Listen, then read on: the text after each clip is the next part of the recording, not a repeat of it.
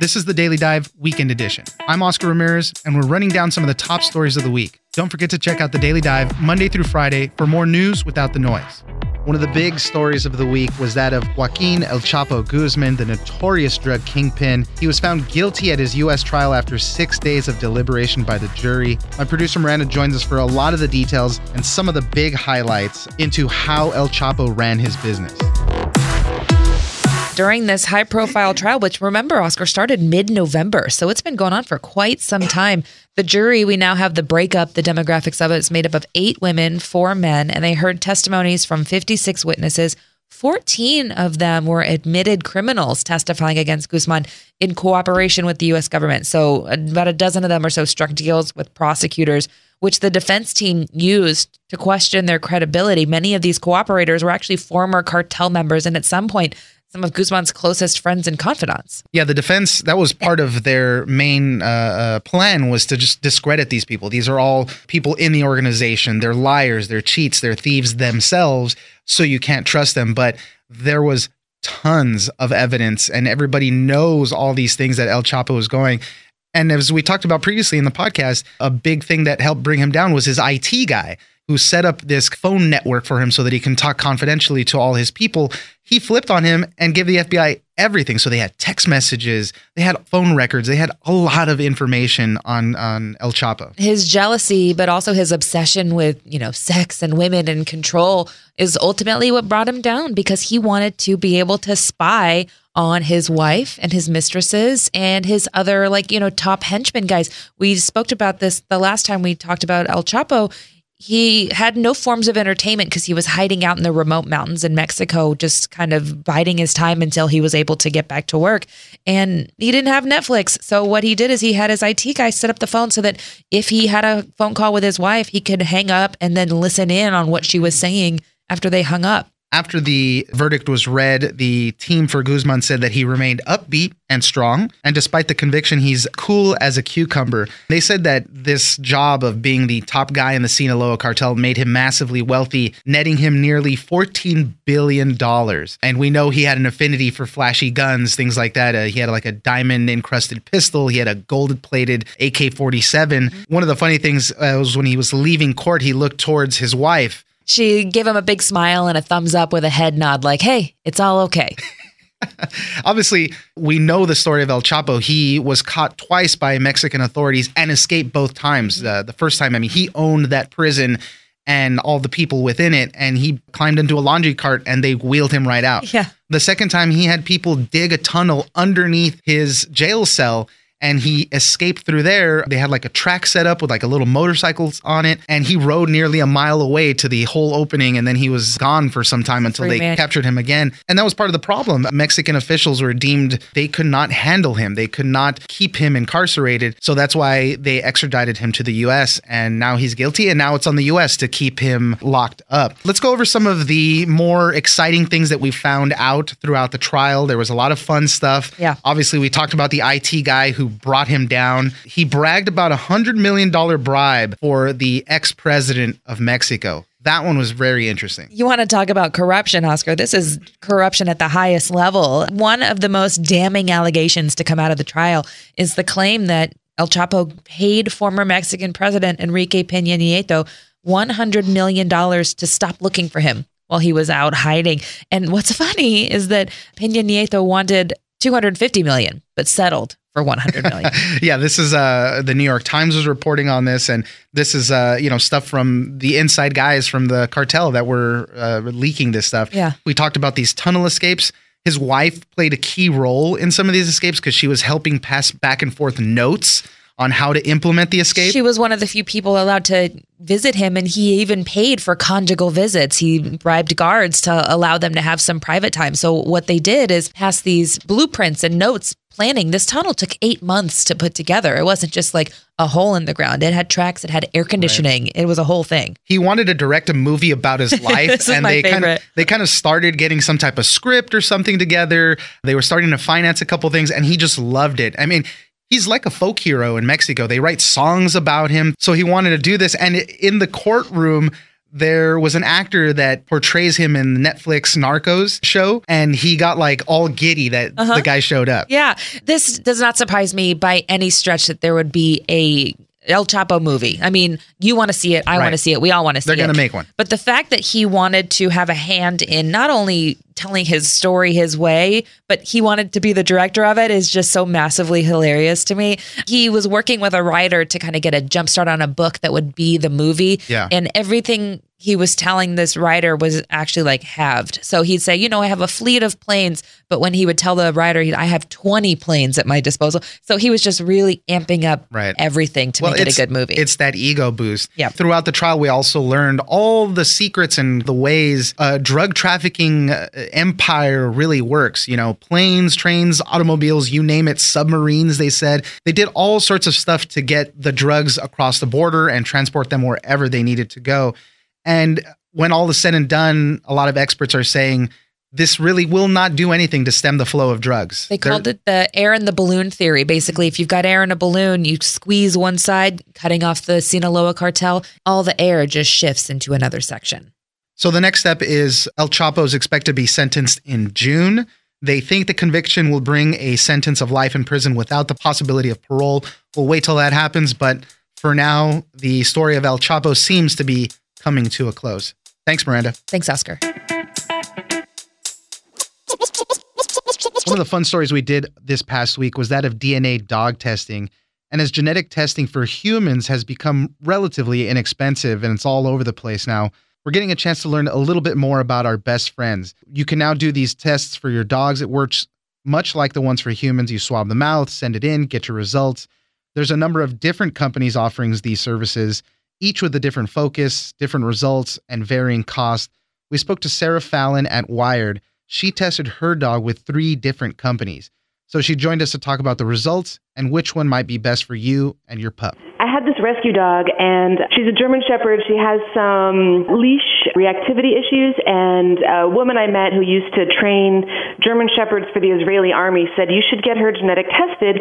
It will tell you about what she was bred to do, and that will help you figure out how to motivate her and maybe how to fix some of these issues. So I knew I wanted to do a genetic test on her, and I did one real fast, and it came back, and it said, your dog is German Shepherd, and it didn't tell me anything about what kind of line she was from. Was she supposed to be a show dog? Was she supposed to be a working, sniffer dog, a personal protection dog? So that sort of left me with this feeling of, I want to know more about this. So I decided that I would try to set up a thing where we were a little more rigorous and kind of methodical about testing a couple dogs and testing a few different kinds of panels and tests that you can do. So I talked to Anna Alexander, who's the Wired director of photography, and I knew her dog would be a really great companion to this story because her dog is just this total, awesome, cute mix of all kinds of things. So it seemed like it would be interesting to put the 2 dogs side by side and see what kinds of information you want to know if you have a total mix and what kinds of information you want to know if you have a purebred dog. So, for example, breeders are using tests like these to genetically test dogs that they want to breed together to see if they can breed dogs together that are less related to each other, because a lot of purebred dogs have a lot of inbreeding and stuff. Yeah, and that leads to all the health problems as the dogs look great, but then they have all sorts of other issues that are related specifically to that inbreeding. So it's important to kind of know where they're coming from, where the family lineage comes from, because if you're going to combine them, you can have a bunch of problems later on.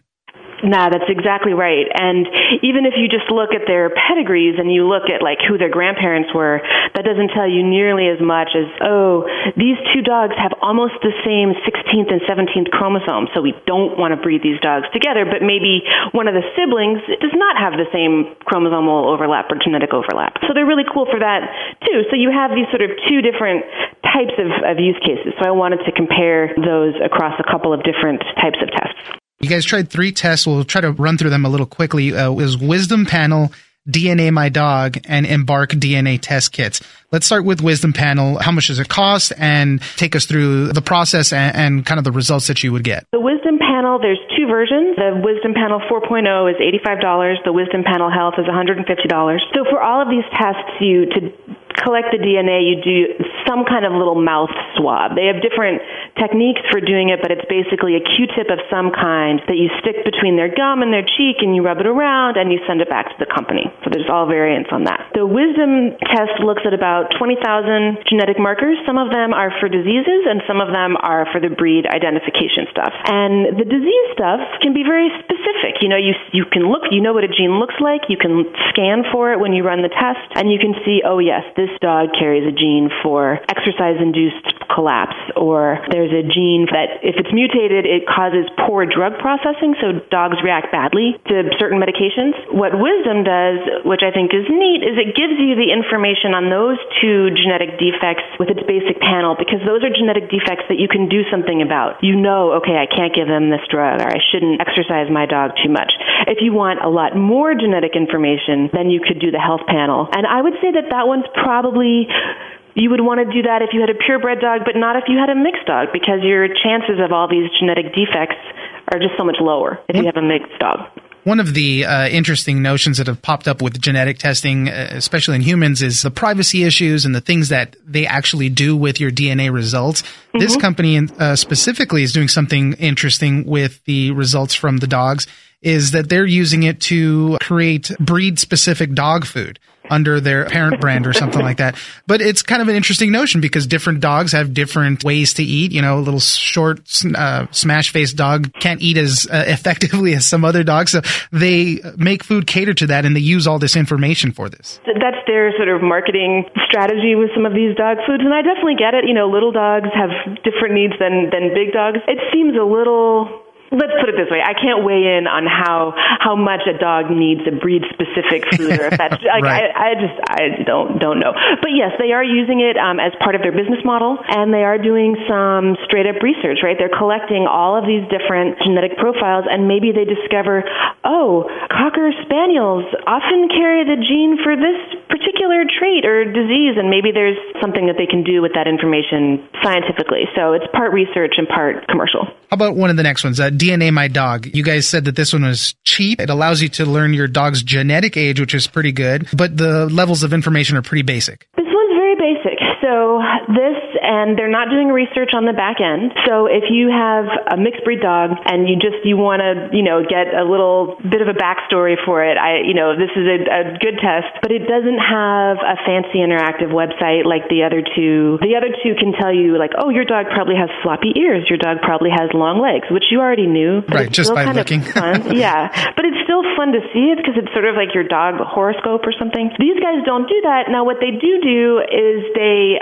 sell their tests very cheaply to shelters, and the shelters can run the tests on the dogs. And if you post, this dog has been genetic tested and it's these couple breeds on its little cage or its little adoption card, it can really speed up how fast that dog gets adopted. Yeah. Or that's what I mean. That rings true to me in my ear. If you are adopting a dog and you know nothing about it other than, oh, it's cute, yeah, you might be willing to go for it, but a lot of people want to know ahead of time, what am I getting myself into? And if you know a couple of the breeds, then you know that there could be these problems, there could be those problems. And the age, testing the age for people that rescue dogs a lot of times, they'll rescue older dogs and they'll want to know how old he is because as they get older, things happen. Yeah, exactly. And the telomere length, as I understand, sort of reflects basically the wear and tear on your body. So the dog might be 7, but his telomere age might be 5, so he's got like some good life left in him. So right. Yeah, I think that's a sort of neat thing that the other tests don't offer. This one would be good for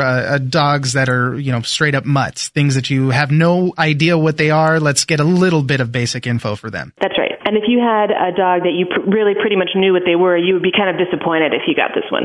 And the last one that you guys tested was Embark Dog DNA Test Kits. This is the most expensive one, but it gives you the most amount of information. So it does the same panel of genetic tests that Wisdom does, all these different genes where if they're mutated, they can cause various issues in different breeds of dogs. They look at more markers than the other tests. They look at 200,000 markers. The accuracy of the results is not just markers, it's that plus the algorithms plus the size of the database and how many dogs are in there. But they give you a lot of quizzes to take, which is just fun. Like one of the things Anna did was take a quiz about how often her dog farts.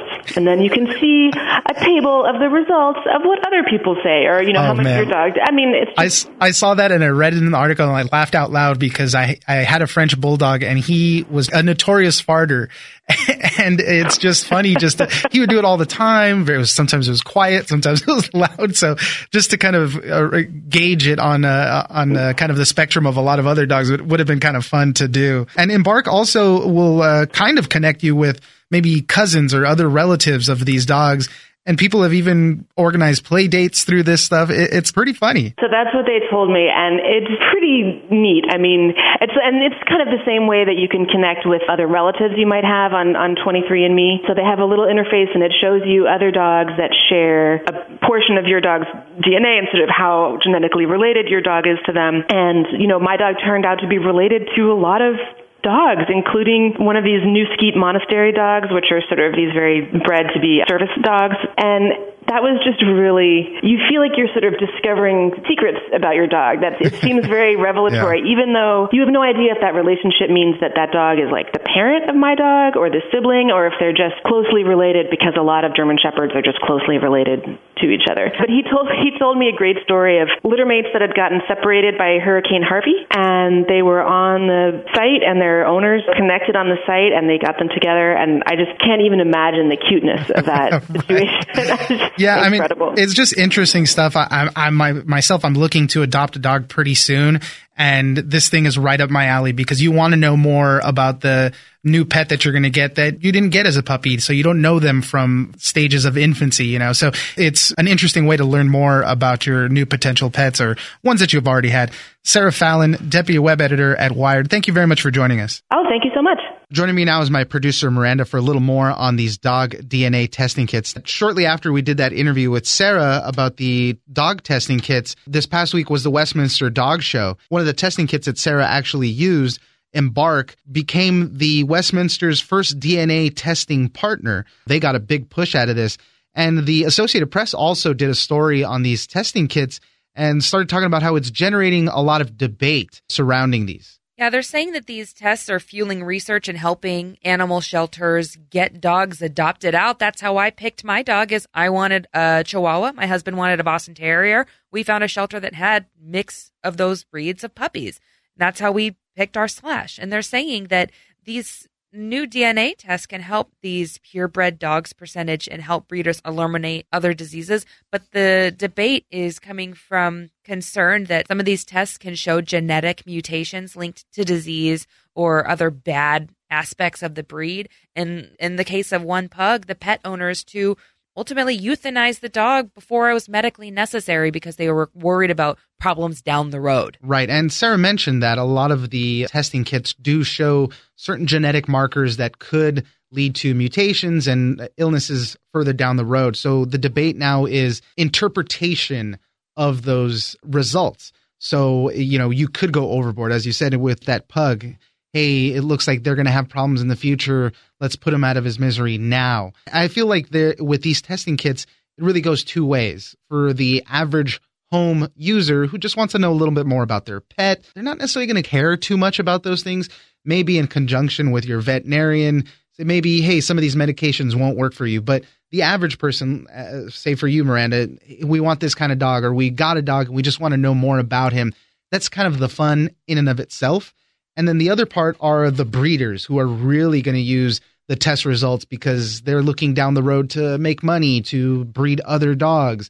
It's a different conversation with regards to these testing kits. The tech is also being used to identify other things, not just dog breeds, but in San Francisco, they use this to identify dogs whose owners don't pick up their leavings on the sidewalk. They've been used to pursue accused biters. Like it once was used to free a Belgian Malinois from a doggy death row after this dog was accused of killing a Pomeranian in Michigan. Be wary of all the tests and don't do anything hasty unless you consult your veterinarian, and then you can go from there. But I think for the most part, these can be pretty fun just to learn a little bit more. I want to do it. Thanks, Miranda. Thanks, Oscar. Don't forget to join us on social media at Daily Dive Pod on Twitter and Daily Dive Podcast on Facebook. Leave us a comment, give us a rating, and tell us the stories that you're interested in. Follow us on iHeartRadio and wherever you get your podcasts. I'm Oscar Ramirez, and this is the Daily Dive Weekend Edition.